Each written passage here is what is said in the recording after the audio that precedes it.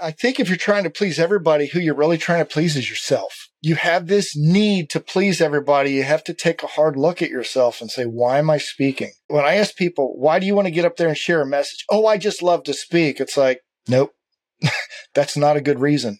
It is not a good reason. That is so egocentric. Look, I'm speaking from experience. When I first started it, I went into it because I had to save my job, but I discovered, I like the attention and the spotlight. Nobody cares if that's what you want. And today's audiences are so sophisticated. They can smell the egocentric speaker a mile away and they will not like it. And you will not be asked to speak other places because word gets around, especially if you're in the professional world. Meeting planners talk. And if you're that worried about yourself and you're hard to work with, word will spread.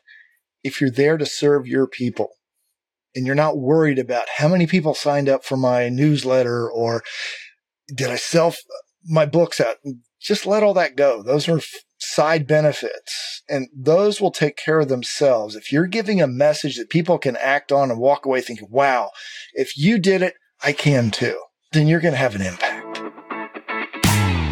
Hello, everyone, and welcome to the Flow Over Fear podcast, where it is our mission to help you to rise above fear and realize your ultimate potential in leadership and life. I'm your host, Adam Hill, and it is my goal to share with you the human side of high performance.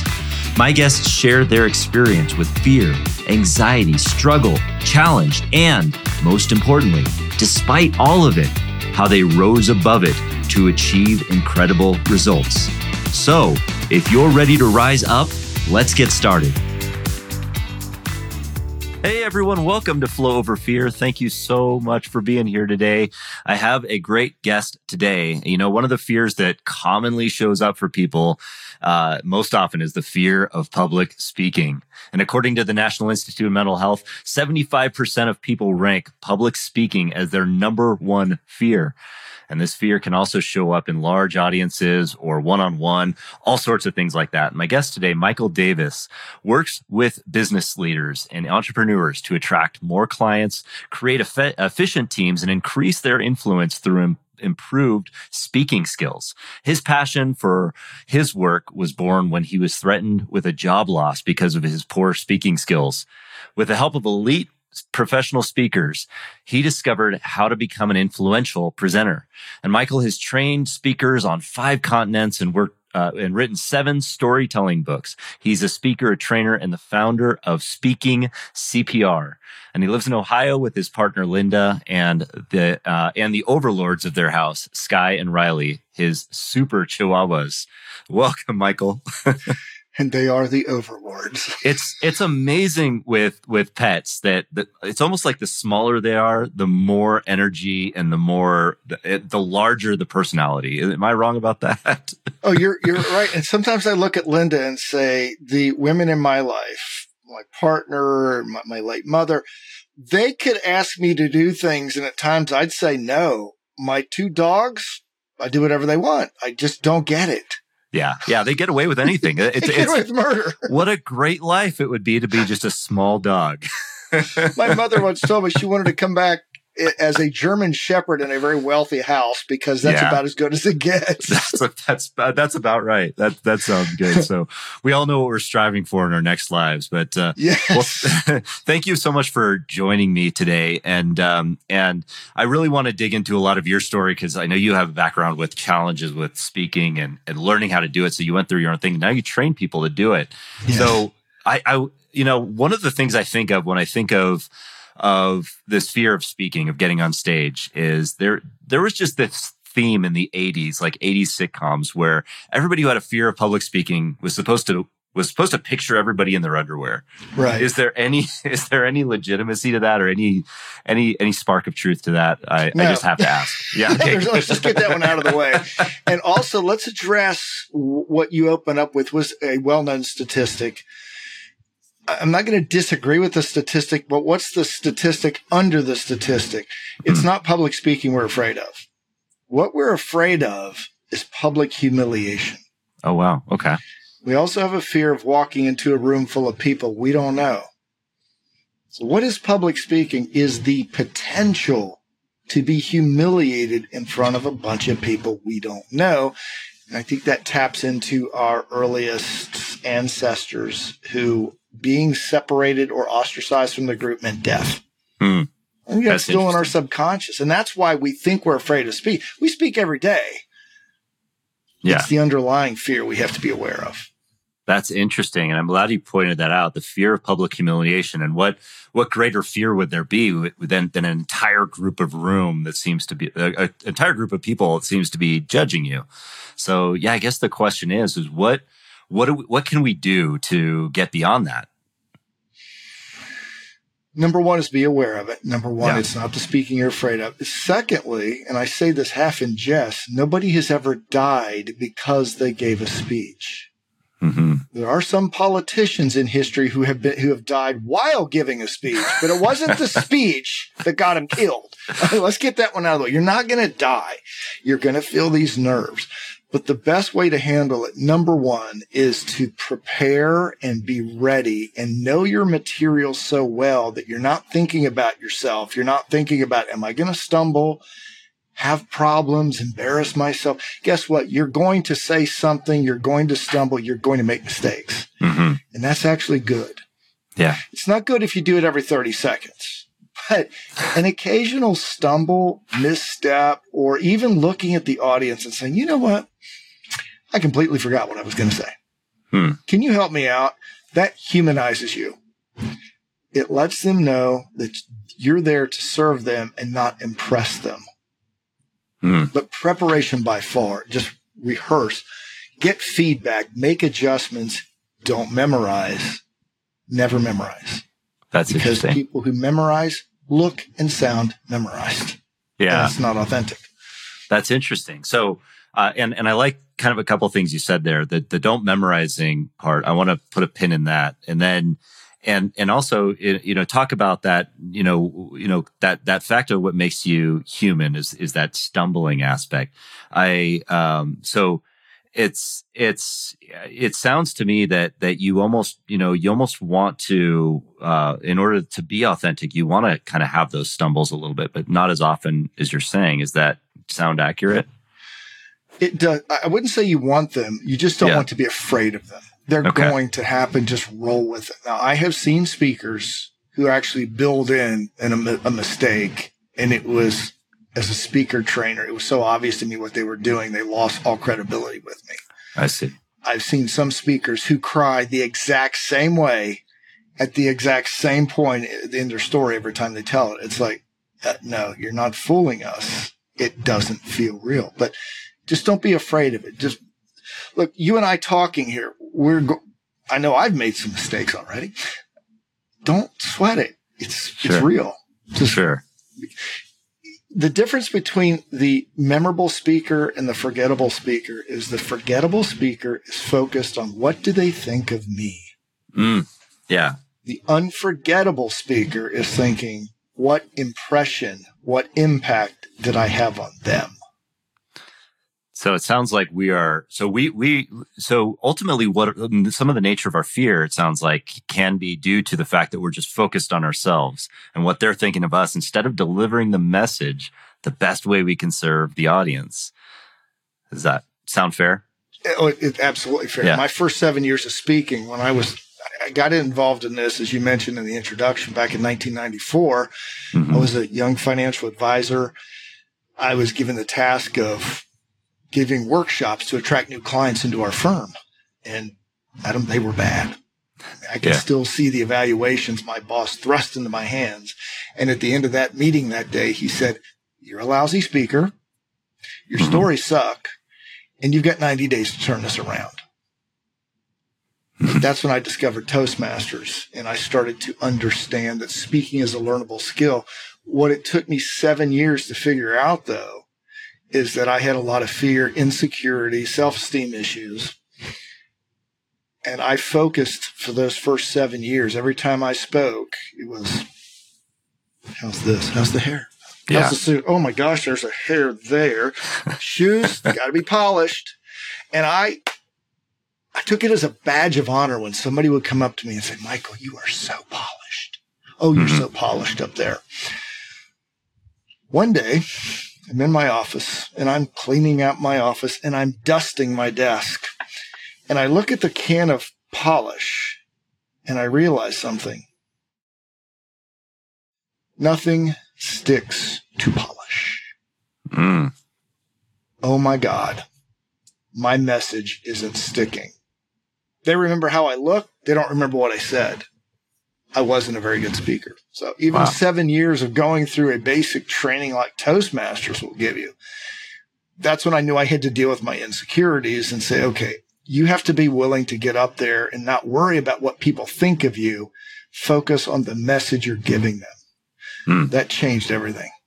So even after getting into Toastmasters, you still had that insecurity and you were still had a lot to work through. So it was a learning process. So what was the big, I guess, the secondary transformation? Because you had the first transformation of realizing that you weren't a great speaker. You had that kind of moment where your boss told you, fix it or you're fired kind of thing. Yeah. But later on, how did you transform into something that delivered a message that stuck? Well, that polish, what I call it, and I call it the end dust moment, which was nice. It was a can of end dust polish. I just so happened to go to a Toastmasters meeting one day, and I wasn't scheduled to speak. If you know anything about Toastmasters, you go in, they have scheduled speakers each day. Well, all the speakers that day didn't show up. And the person who was in charge of the meeting was panicked. She said, Michael, we need a speaker today. Could you please do it? Please, please. You're one of our more experienced members. And my first thought was, no way. Yeah. I'm not ready. I didn't dress right. All that went through my head. And then I remembered the polish incident. I thought, okay, maybe this is the universe testing me out. So I stood up, gave this story, sat down, immediately started berating myself. Oh my God, I can't believe you said that. That was so stupid. How could you weren't prepared? That was awful. This is going to be the worst evaluation ever. In Toastmasters, you get an evaluation. Yeah. My friend Chris, stood up and said, you are different today. I've never seen you be more authentic than what you did today. You didn't sound rehearsed, practice, or polished. Keep doing what you just did. I had to experience, getting the inside is one issue. Got great. Nothing sticks to polish. Then I had to go out and prove to myself in a high stress moment for me because I wasn't prepared. It was completely contradictory to everything I had been taught to that point, that it's okay. And once I realized that through experience, it got easier and easier to get up there and stop worrying about me and focus on them. Wow. That's so, and with that in mind, how do you approach preparedness? I mean, so there's this fine line, it sounds like, with regard to, you don't want to memorize what you're going to talk about, but you want to know the content so well. So how do you present it in such a way that you are being authentic and really putting yourself out there in terms of getting the content that the audience needs? I want to make sure when I create the presentation, and this doesn't matter if it's 5, 25, or 55-minute talk, is I want to get the flow down. I always start with, what is the main message I want people to walk away with? What's one sentence that captures my talk? And I want to weave that throughout the presentation. Everything that goes into the talk has to support that message. My stories, my statistics, my facts, my research, case studies, doesn't matter. It has to support that or else it goes. Yeah. Once I have that body in place, then I figure out how am I going to open this to orient the audience to the message. I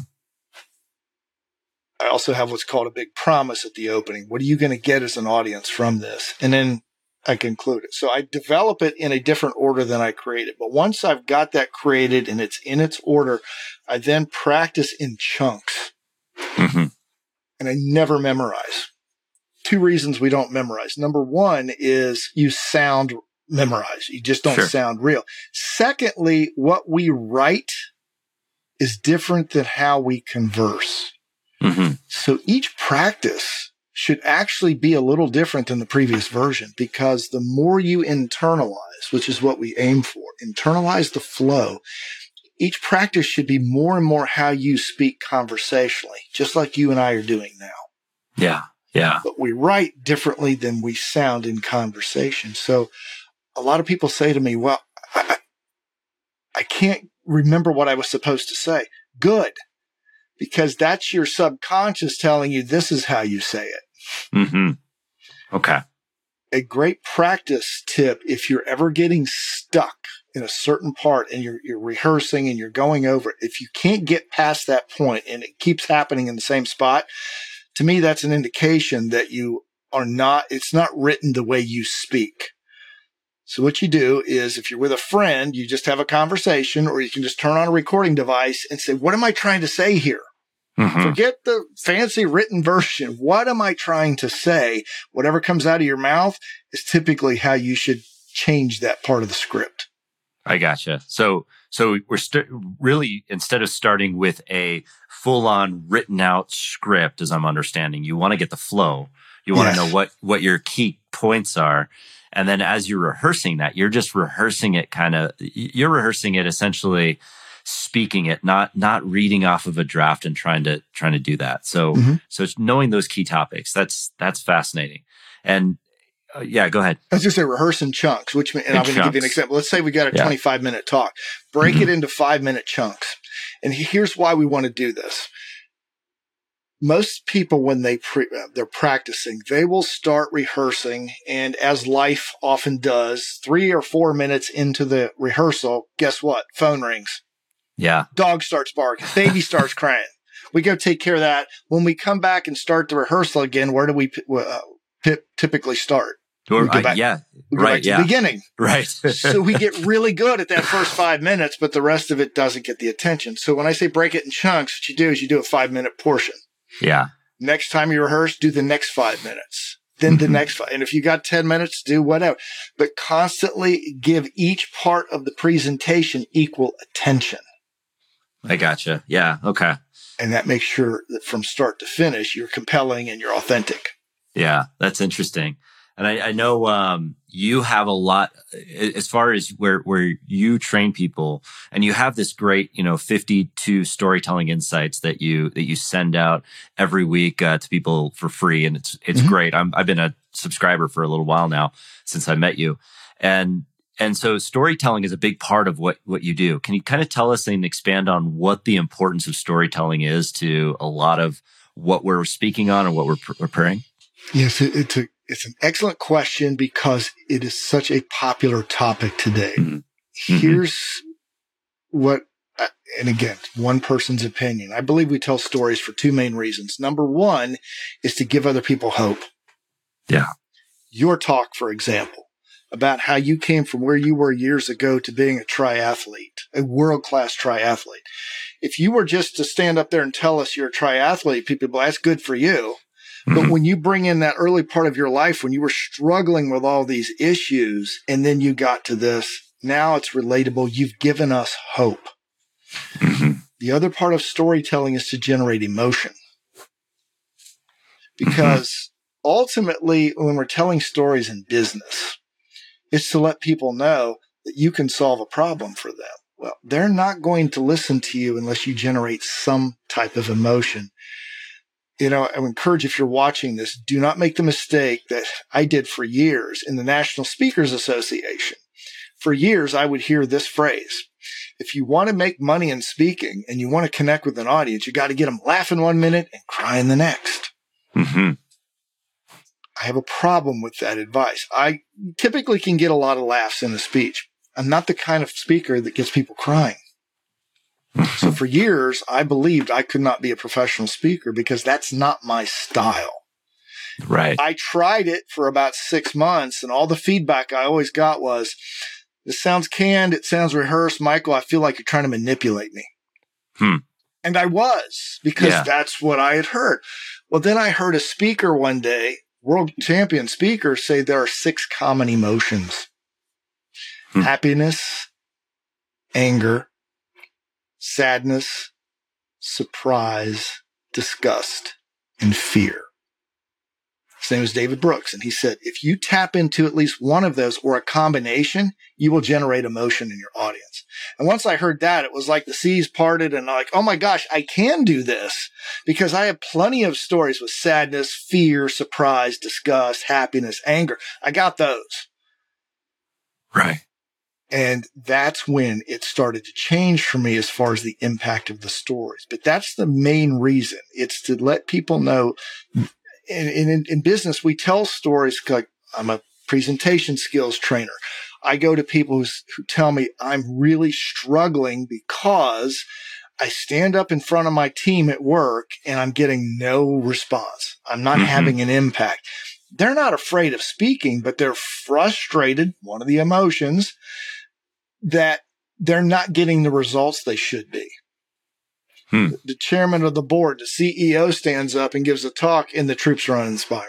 And they're like, why am I doing this? They have to speak. Well, you don't have to not have an impact. You got to learn how to tap into those emotions. And the way we do that is through our stories. And I'm going to go back to yours for a moment. Such an inspirational story of being at these low points in your life, dealing with all the issues you did, which are universal. And through a series of action, taking new steps, a new perspective. It doesn't matter that you're a triathlete now and the rest of the world is, most of the rest of the world isn't. That's not the important part of your story. It is that you overcame that hurdle. And that's what we want to know is how did you do that? Right. Right. Or as I like to call it, the when Harry met Sally moment, when the audience says, I'll have what she's having. For those of you that don't know that, just look it up on YouTube. It's a very funny clip. That's great. I love that. I love the fact that was totally unrehearsed in and of itself. Yes, actually. it was. So that demonstrates your point. Yes, it was. Well, so at the beginning there, you talked about, how you'd heard in NSA, which is National Speakers Association, not National Security Administration. I got that one confused when I first got into this thing. But you're told that you want to make people laugh 1 minute and cry the next. Is that still our goal? We just want to do it authentically? Yes, if you could get people to laugh, it makes a huge difference. I was just and you bring up a good point. We have to watch our acronyms. We get caught up in our language. I should have known better than to say just NSA. I was at the National Speakers Association conference just this past weekend, and I noticed that the Hall of Fame speakers all had a common trait. They make us laugh, but right on the back end of the laughter is a valuable point. Okay. Yeah. So making people laugh opens their brains up to being ready to hear the message. But a lot of speakers who aren't at that level force humor. They don't, look, this is, again, one person's opinion, Adam. Do not tell jokes in speeches. The old rule of thumb in speaking was, it wasn't the underwear. It was open with a joke. Worst thing you can do. Yeah. For a couple of reasons. Number one, what if it isn't funny? Jokes today, you got to be so careful because you might offend people. Number three, it might leave people thinking, what does that have to do with the topic? And the fourth is because of technology, we've got YouTube, we've got TikTok, we can get all the humor we want there. Now, that's not to say don't be funny. It's to say do not tell jokes for joke's sake. Our lives are full of humor if we're willing to look at them in a funny lens. The humor is in our stories. Got it. Okay. That's fast. That's so helpful. And to me, somebody who, who I think I'm funny, right?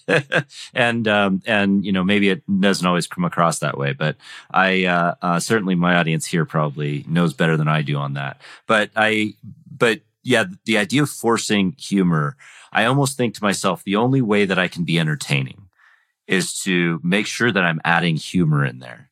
But what I'm hearing here is just make it more intentional. Make it so that it's part of the story to keep that entertainment going. But don't force it. Don't just tell a joke to say, hey, why did the chicken cross the road? Right. It has nothing to do with it. So that makes a lot of sense. So, and is that true for all of the emotions? Like if we're trying to invoke something sad. Obviously, we don't want to just tell a sad story, make people upset and sad for sadness sake. But we want to, if we tell it about, a story that's relevant, that's sad, to evoke an emotion and then bring a point home. Does that work in the same way? Is that something we can use? Similar. Yeah. We have to be very careful with sadness, though, because if we bring sadness into a story and we don't bring the audience up out of that, we're going to leave them down. And that's not a good result we want from them. Now, that's not to say that all of our stories have to end like Disney. Right. In fact, sometimes they don't. I think the best stories and the best speeches do not necessarily leave us feeling on an up note in the sense that we've answered all their questions. I think the best speakers actually disturb us. Disturb us in the sense that if you're going to go listen to a speaker and you walk out the same person you are at the end that you were at the beginning, speaker didn't do a very good job. Because a speaker's job is to get people disturbed enough to want to change something. Yeah. Right? Yeah. Because we don't change unless we're disturbed. If we're 100% comfortable and life is just great, how likely are we to change anything? Right.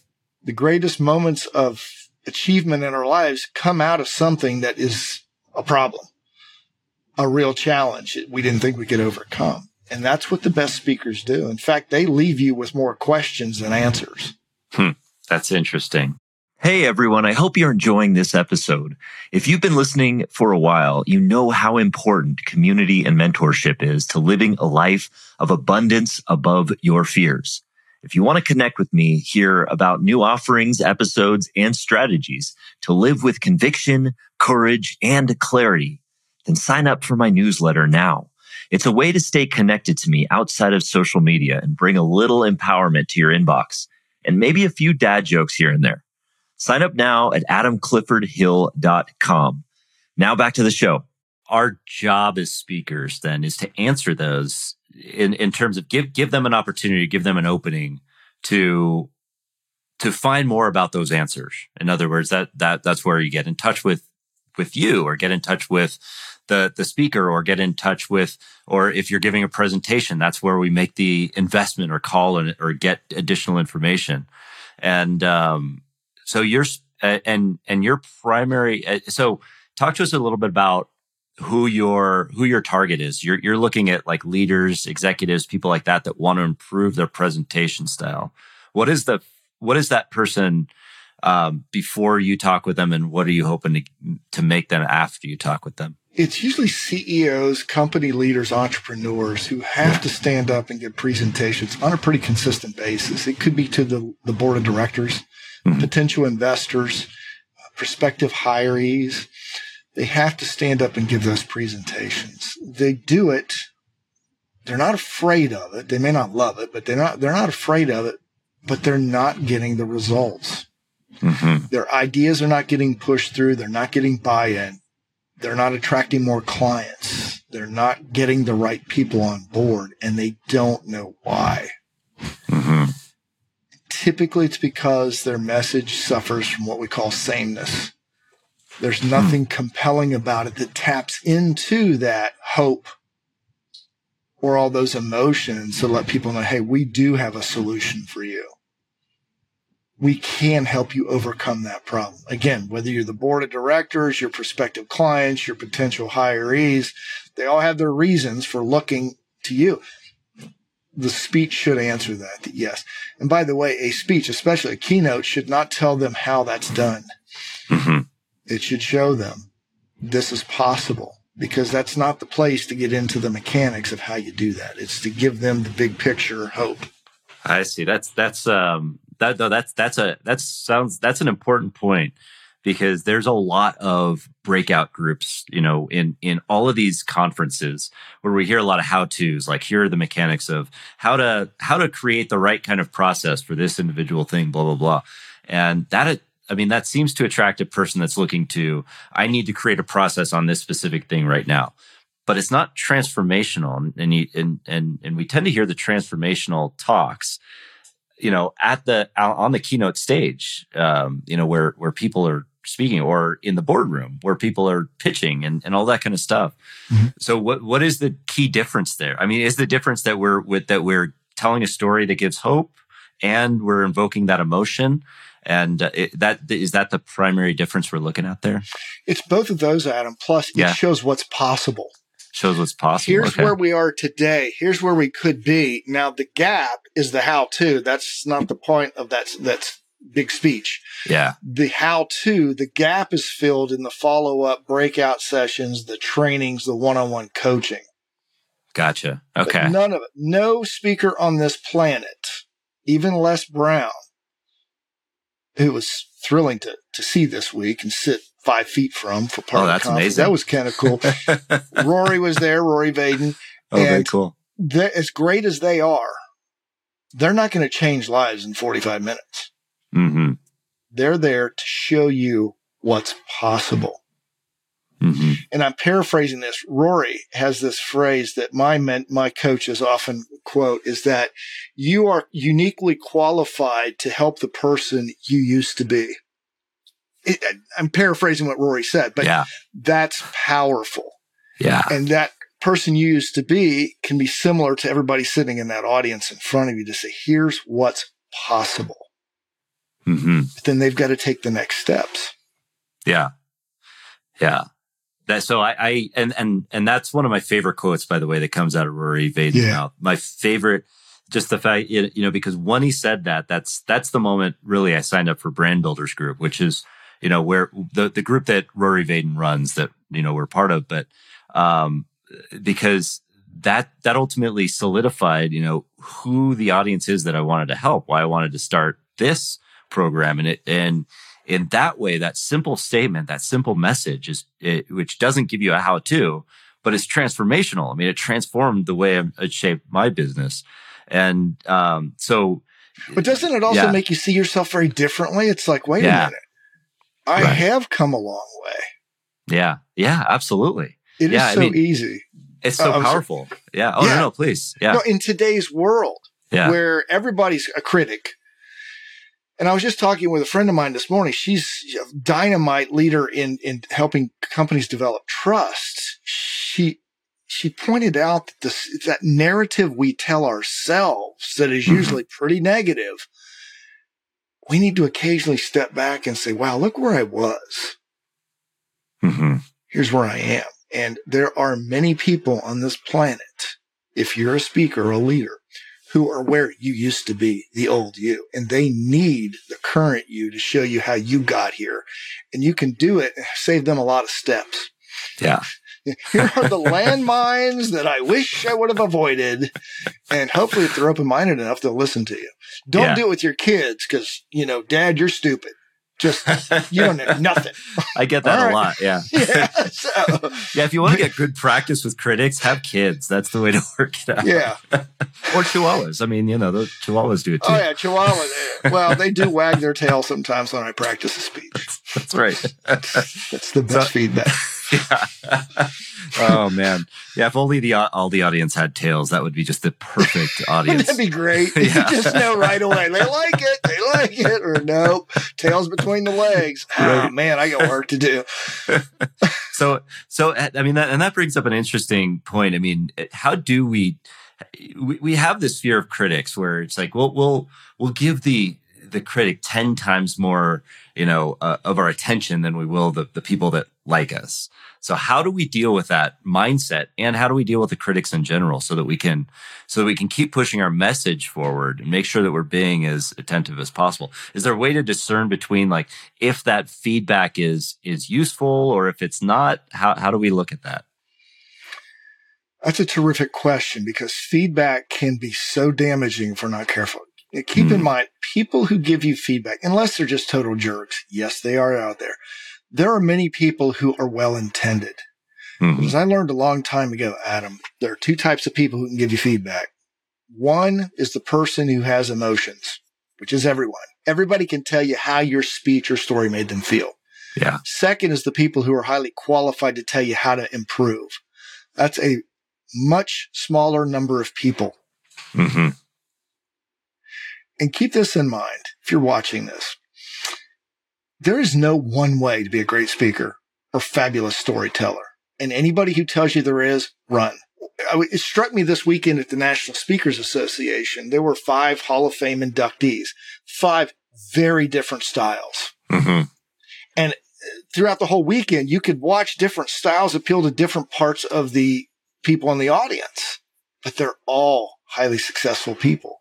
Sure. And this is, it's important with your question is you got to be comfortable with who you are. Mm-hmm. And that takes a long time. It took me over 7 years just to start to deal with insecurity and fear. So shorten that process. Number 1, remember when you're getting feedback, that's all it is. It's an opinion. Number 2, think like a politician. What that means is, and with some exceptions to this rule, if you get 50.1% of the population to vote for you, typically that'll get you elected. But what does that mean? 49.9% of the people may not like you at all. So remember this, just based on the way you look, because whether we like it or not, human beings at our base level, we will make snap judgments on people. Based on the way you look, some people might immediately not like you. Yeah. You know what? That's their stuff, not yours. If you're there authentically, with an authentic heart that says, I'm here to give you value, to serve you, the people who can't see that, they're not your audience. And they're sitting out there in every group you will ever talk to. Mm-hmm. And I meet people, and I typically don't work well with these folks who are there because they want the love and they want the acceptance. I've learned, I've become a little, I just turned 60 this year, so my skin is thicker. I get it. If you don't like me, it's nothing personal. It's just sometimes personalities, and I don't want to sound like I'm on a soapbox, but I kind of am, I'm trying to tell you this. And not just you, Adam, but you're watching this. There are people who aren't going to like you for whatever reason. It's their stuff, not yours. Be authentic. Give your message. The people that need to hear it will hear it. Mm-hmm. The rest of them, either it's not the right time or they just weren't the people for you. Let them go. I like that a lot. People out there you will impact. Yeah, I like that a lot. And would you say that it's fair to even really is it about just focusing on the audience, focusing on the audience that you want to serve, not pleasing everybody? Is that a true statement that if you're trying to please everybody, you're pleasing nobody? Yes, I think if you're trying to please everybody, who you're really trying to please is yourself. You have this need to please everybody. You have to take a hard look at yourself and say, why am I speaking? When I ask people, why do you want to get up there and share a message? Oh, I just love to speak. It's like, nope, that's not a good reason. It is not a good reason. That is so egocentric. Look, I'm speaking from experience. When I first started it, I went into it because I had to save my job, but I discovered, I like the attention and the spotlight. Nobody cares. Right. If that's what you want. And today's audiences are so sophisticated. They can smell the egocentric speaker a mile away and they will not like it. Mm-hmm. And you will not be asked to speak other places because word gets around, especially if you're in the professional world. Meeting planners talk. And if you're that worried about yourself and you're hard to work with, word will spread.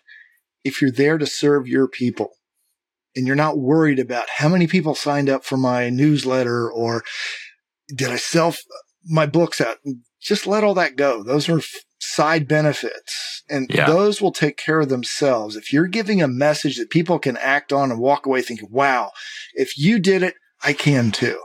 Mm-hmm. Then you're going to have an impact. Yeah, I love that. That's so helpful. And specifically the part where, you're saying that if you're trying to please everyone, you're only trying to please yourself. That's such a great spin on it because it makes absolute sense.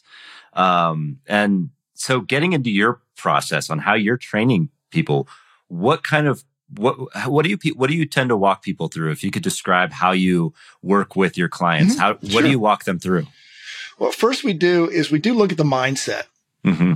And now that might be a 5-minute conversation because I could tell fairly quickly if somebody has issues. And typically the folks who hire me, that's not the problem. However, with that said, we do give them some physical and mental exercises to go through before they speak. We show them how to prepare. And I don't have scientific research on this, Adam. I'm just making the number up. But I believe 75% of managing nerves is preparation. If you go through that speech over and over again, make adjustments, and it gets conversational, by the time you hit that speaking platform, you're going to be okay. Whatever anxiety is there is that you're going to manage and massage and make work for you to give you that energy that you need when you're speaking in front of a group. So that's the first part. Second is to get clarity on the message. What is it you want people to walk away with? And what is that one either thought, feeling, or action you want them to take? Because a lot of times, I'll say, and I'm sorry to interrupt, that part is so hard too. That getting clarity, you think it's easy. You think you know what your message is, and then you start digging in and you're just like, wow, at least for me, it's like, wow, I'm in so many different directions here. I really need to focus on this through line. But yeah, it feels so difficult sometimes. So that's a hard process. You're not kidding. And that is the hardest part of it. However, once you get that in place, everything else falls in line. Yeah. We use this concept called the foundational phrase. And I'll use an example. I have one presentation. It's sell more with stories.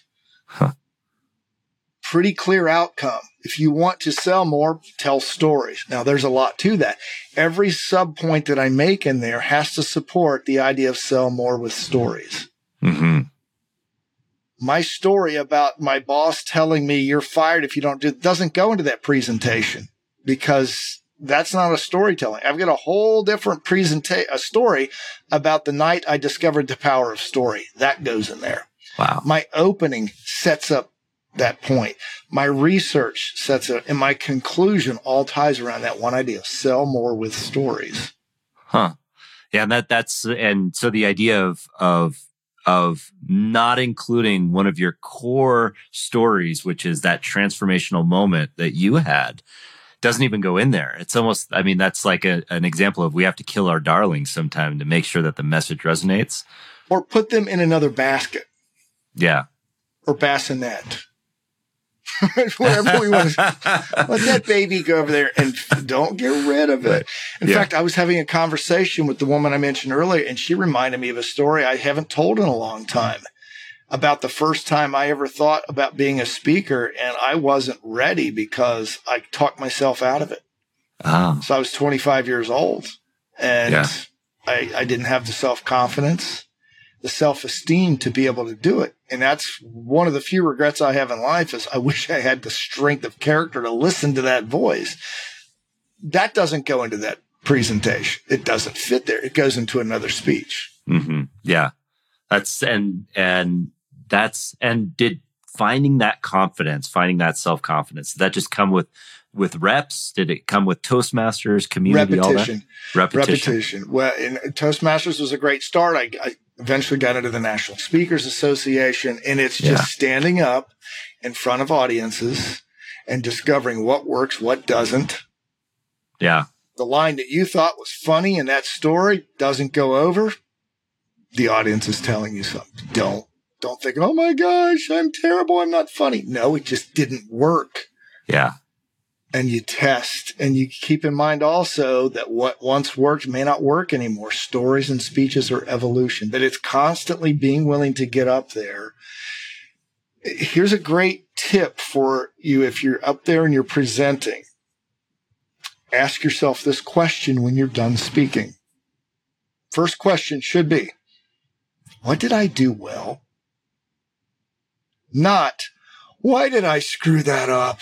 Oh, how can I be so stupid? Not good questions to ask. I'm not saying don't evaluate yourself, but the reason you do this, it isn't just a touchy-feely activity, by the way. It is to take away, to bring down some of that emotion if you've made some mistakes or you've forgotten. Okay, you'll get to those. Let's start with, what did I do well? Yeah. It might be, I didn't pass out. Great. Give yourself a check on that. I followed my format. Excellent. I didn't fall off stage. Whatever it is. I'm only being half serious here. But find everything you can and list it as soon as you can. Then when you go to, now, this is very careful wording. What could I do better next time? Not, what did I screw up? Why am I so stupid? Why did I do that? Because these are questions I've heard people ask themselves, and I asked myself years ago. Mm-hmm. Those are not effective questions. What could I do better next time?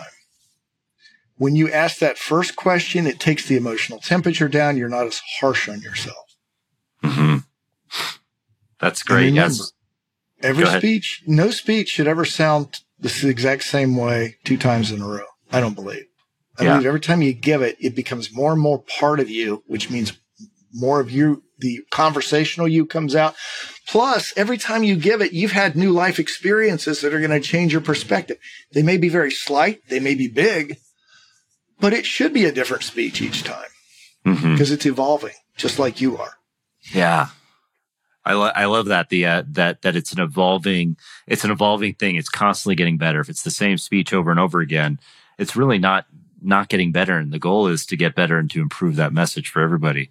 Exactly. I love the questions that you asked there because we are our own worst critics. I mean, we can take ourselves off the stage more quickly than any other critic that might be out there in the peanut gallery. Oh, absolutely. Yeah.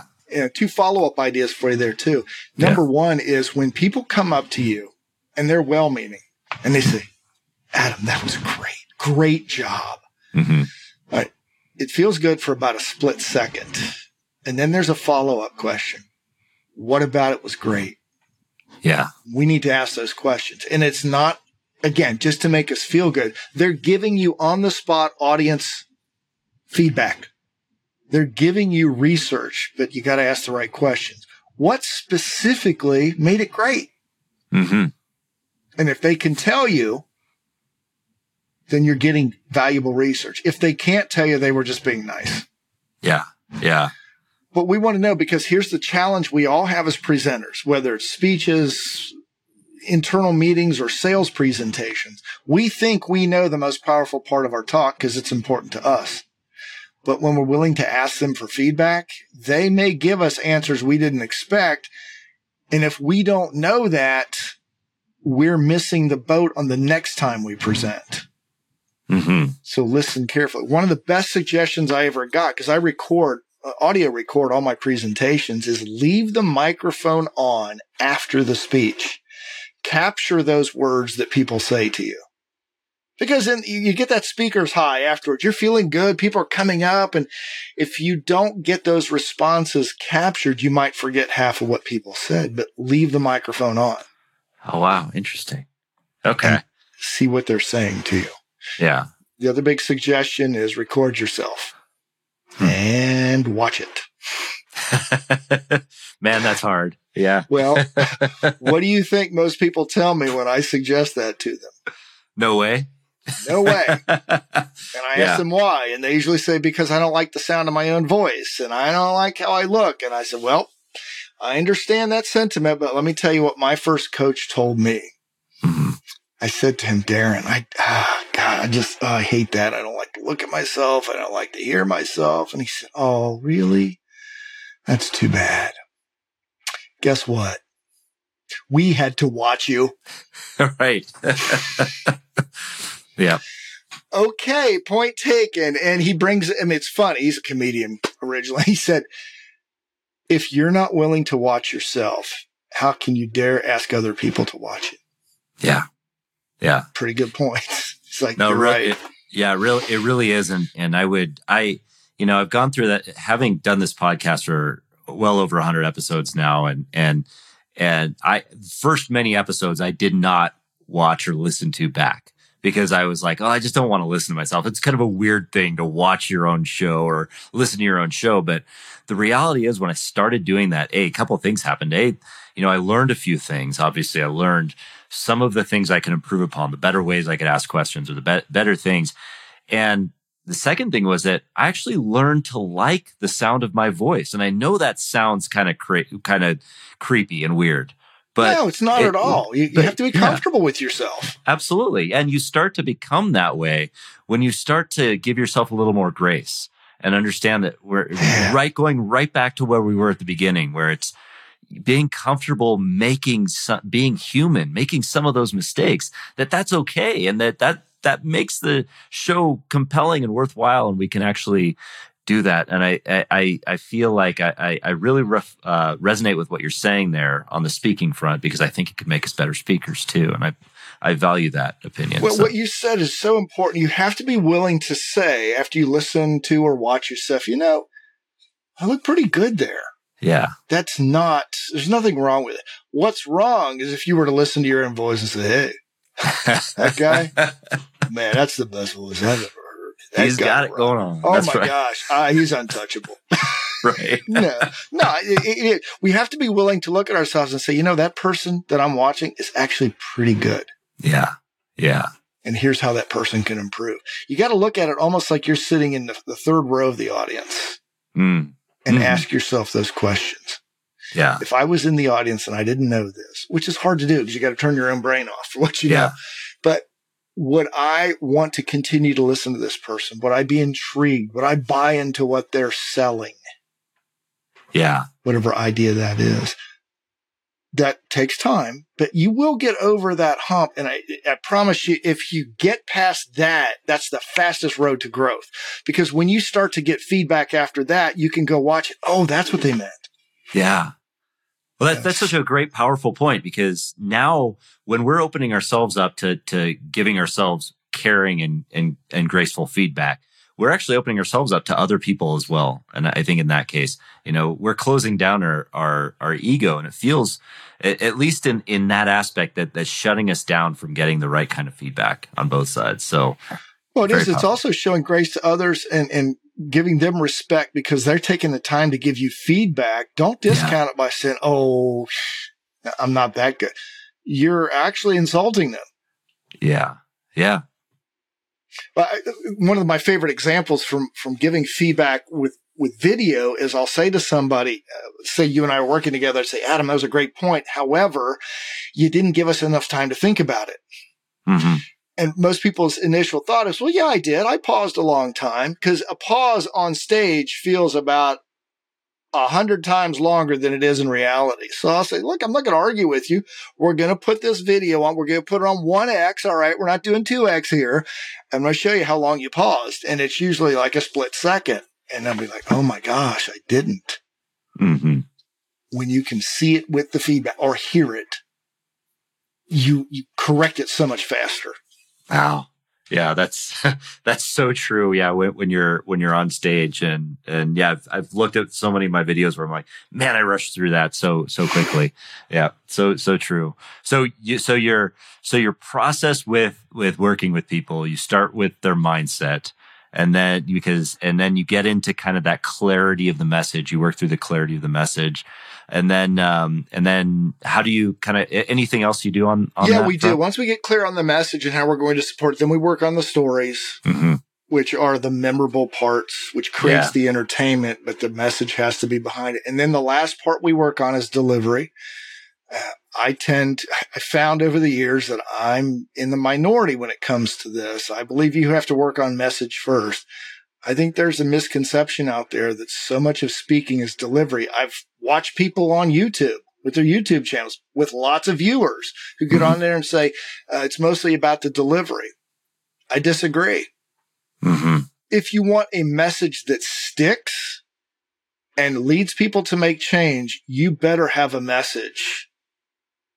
They're both equally important. But I've seen far too many speakers who get up there and wow you with their delivery, and I couldn't tell you an hour later what they said. Yeah. I'd rather have somebody who's a little more subdued that has a message that makes me think. There's this thing in speaking where people love the standing ovation. Mm-hmm. It's the most overrated part of speaking. To me, the ideal conclusion to a speech would be if I get up there, I give my talk, and when I walk off, you can't hear a sound in that audience because I left people thinking and considering the implication of my message to their lives. That, to me, would be the ultimate, far more than any standing ovation.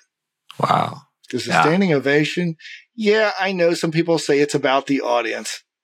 I do believe it's more about the speaker, especially if I want to get standing ovations. Well, then you're thinking about yourself. Sure. Yeah. Yeah. I've had some people argue with me on that. So you're not going to change my opinion on that. If that's your goal, you're too self-focused. Yeah. Yeah. It's got to be about what's that impact we're leaving on them.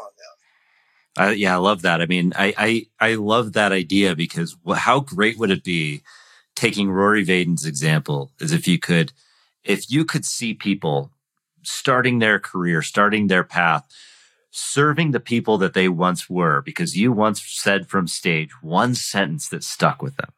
Yeah. So powerful. Yeah. Yep. That's it. Well, thank you so much for delivering all of that message today. And you have 52 storytelling insights that you deliver on your newsletter, which people can sign up for. Can they sign up for that on your website? Yeah, it's just, you do that, go to speakingcpr.com. You can sign up on the homepage, or you can just go to 52storytellingtips.com.